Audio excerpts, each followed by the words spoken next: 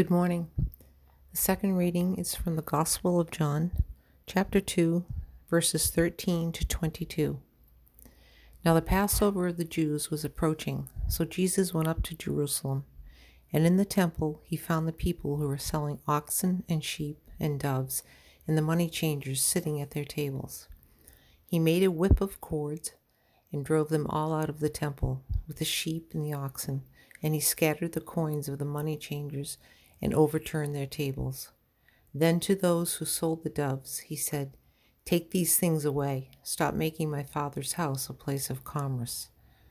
His disciples remembered that it is written, "Zeal for your house will consume me." Then the Jews retorted, "What sign can you show us as proof of your authority to doing these things?" Jesus answered them, "Destroy this temple, and in 3 days I will raise it up." Then the Jews replied, "It took 46 years to build this temple, and you will raise it up in 3 days?" But he was speaking of the temple, which was his body.